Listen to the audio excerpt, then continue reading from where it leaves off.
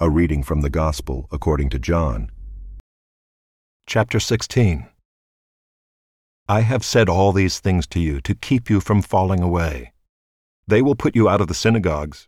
Indeed, the hour is coming when whoever kills you will think he is offering service to God. And they will do these things because they have not known the Father nor me. But I have said these things to you that when their hour comes you may remember that I told them to you. I did not say these things to you from the beginning because I was with you. But now I am going to him who sent me, and none of you asks me, "Where are you going?" But because I have said these things to you, sorrow has filled your heart. Nevertheless, I tell you the truth. It is to your advantage that I go away. For if I do not go away, the Helper will not come to you. But if I go, I will send him to you. And when he comes, he will convict the world concerning sin and righteousness and judgment. Concerning sin, because they do not believe in me. Concerning righteousness, because I go to the Father, and you will see me no longer. Concerning judgment, because the ruler of this world is judged. I still have many things to say to you, but you cannot bear them now. When the Spirit of truth comes, he will guide you into all the truth, for he will not speak on his own authority, but whatever he hears he will speak, and he will declare to you the things that are to come. He will glorify me, for he will take what is mine and declare it to you. All that the Father has is mine. Therefore I said that he will take what is mine and declare it to you. A little while and you will see me no longer, and again a little while and you will see me. So some of his disciples said to one another, "What is this that he says to us? A little while and you will not see me, and again a little while and you will see me, and because I am going to the Father." So they were saying, "What does he mean by a little while? We do not know what he is talking about." Jesus knew that they wanted to ask him, so he said to them, "Is this what you are asking yourselves, what I meant by saying, 'A little while and you will not see me, and again a little while and you will see me'? Truly, truly, I say to you, you will weep and lament, but the world will rejoice. You will be sorrowful, but your sorrow will turn into joy. When a woman is giving birth, she has sorrow because her hour has come, but when she has delivered the baby, she no longer remembers the anguish, for joy that a human being has been born into the world. So also you have sorrow now, but I will see you again, and your hearts will rejoice, and no one will take your joy from you. In that day you will ask nothing of me. Truly, truly, I say to you, whatever you ask of the Father in my name, he will give it to you. Until now you have asked nothing in my name. Ask, and you will receive, that your joy may be full. I have said these things to you in figures of speech. The hour is coming when I will no longer speak to you in figures of speech, but will tell you plainly about the Father. In that day you will ask in my name, and I do not say to you that I will ask the Father on your behalf, for the Father himself loves you, because you have loved me and have believed that I came from God. I came from the Father and have come into the world, and now I am leaving the world and going to the Father." His disciples said, Now you are speaking plainly and not using figurative speech. Now we know that you know all things and do not need anyone to question you. This is why we believe that you came from God." Jesus answered them, "Do you now believe? Behold, the hour is coming, indeed it has come, when you will be scattered, each to his own home, and will leave me alone. Yet I am not alone, for the Father is with me. I have said these things to you, that in me you may have peace. In the world you will have tribulation, but take heart, I have overcome the world." Chapter 17. When Jesus had spoken these words, he lifted up his eyes to heaven and said, "Father, the hour has come. Glorify your Son, that the Son may glorify you, since you have given him authority over all flesh, to give eternal life to all whom you have given him. And this is eternal life, that they know you, the only true God, and Jesus Christ whom you have sent. I glorified you on earth, having accomplished the work that you gave me to do. And now, Father, glorify me in your own presence with the glory that I had with you before the world existed. I have manifested your name to the people whom you gave me out of the world. Yours they were, and you gave them to me, and they have kept your word. Now they know that everything that you have given me is from you. For I have given them the words that you gave me, and they have received them, and have come to know in truth that I came from you. And they have believed that you sent me. I am praying for them. I am not praying for the world, but for those whom you have given me, for they are yours. All mine are yours, and yours are mine, and I am glorified in them.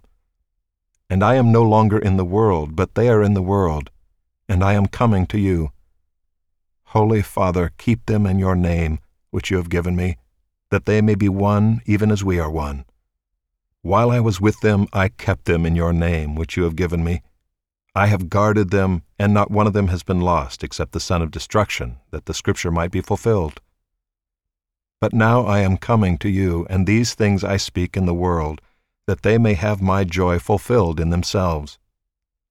I have given them your word, and the world has hated them, because they are not of the world, just as I am not of the world. I do not ask that you take them out of the world, but that you keep them from the evil one. They are not of the world, just as I am not of the world. Sanctify them in the truth. Your word is truth. As you sent me into the world, so I have sent them into the world. And for their sake I consecrate myself, that they also may be sanctified in truth. I do not ask for these only, but also for those who will believe in me through their word, that they may all be one just as you, Father, are in me and I in you, that they also may be in us, so that the world may believe that you have sent me. The glory that you have given me I have given to them, that they may be one even as we are one, I in them and you in me, that they may become perfectly one, so that the world may know that you sent me and loved them even as you loved me. Father, I desire that they also whom you have given me may be with me where I am, to see my glory that you have given me because you loved me before the foundation of the world. O righteous Father, even though the world does not know you, I know you, and these know that you have sent me. I made known to them your name, and I will continue to make it known, that the love with which you have loved me may be in them, and I in them. When Jesus had spoken these words, he went out with his disciples across the brook Kidron, where there was a garden, which he and his disciples entered. Now Judas, who betrayed him, also knew the place, for Jesus often met there with his disciples. So Judas, having procured a band of soldiers and some officers from the chief priests and the Pharisees, went there with lanterns and torches and weapons. Then Jesus, knowing all that would happen to him, came forward and said to them, "Whom do you seek?" They answered him, "Jesus of Nazareth." Jesus said to them, "I am he." Judas, who betrayed him, was standing with them. When Jesus said to them, "I am he," they drew back and fell to the ground. So he asked them again, "Whom do you seek?" And they said, "Jesus of Nazareth." Jesus answered, "I told you that I am he. So if you seek me, let these men go." This was to fulfill the word that he had spoken, "Of those whom you gave me, I have lost not one." Then Simon Peter, having a sword, drew it and struck the high priest's servant and cut off his right ear. The servant's name was Malchus. So Jesus said to Peter, "Put your sword into its sheath. Shall I not drink the cup that the Father has given me?"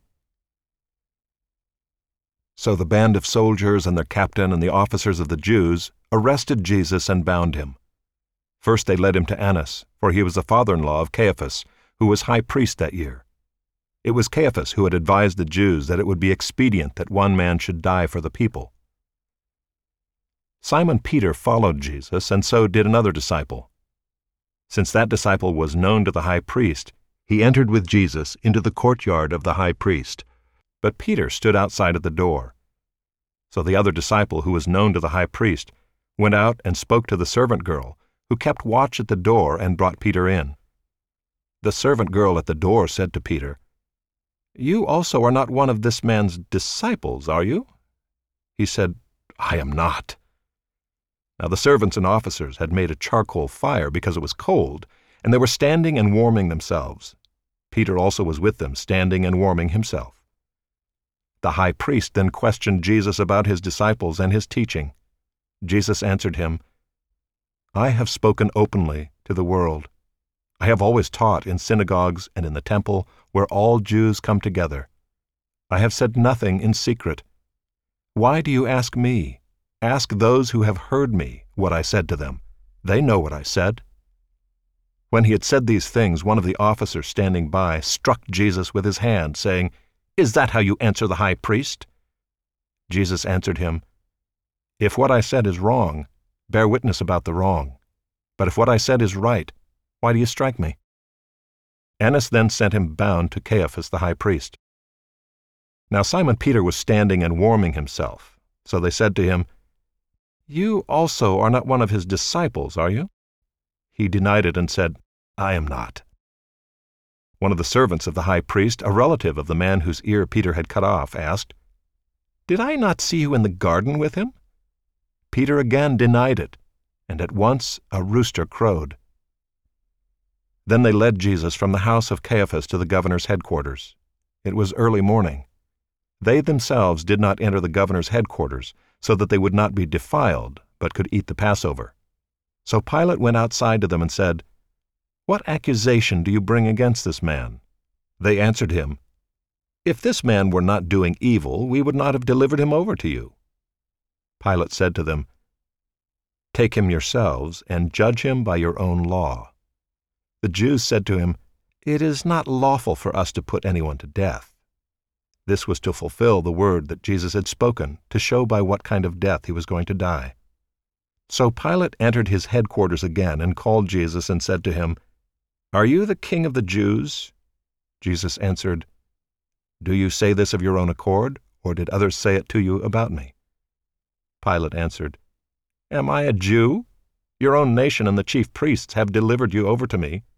What have you done?" Jesus answered, "My kingdom is not of this world. If my kingdom were of this world, my servants would have been fighting, that I might not be delivered over to the Jews. But my kingdom is not from the world." Then Pilate said to him, "So you are a king?" Jesus answered, "You say that I am a king. For this purpose I was born, and for this purpose I have come into the world, to bear witness to the truth. Everyone who is of the truth listens to my voice." Pilate said to him, "What is truth?" After he had said this, he went back outside to the Jews and told them, "I find no guilt in him. But you have a custom that I should release one man for you at the Passover. So do you want me to release to you the king of the Jews?" They cried out again, "Not this man, but Barabbas." Now Barabbas was a robber.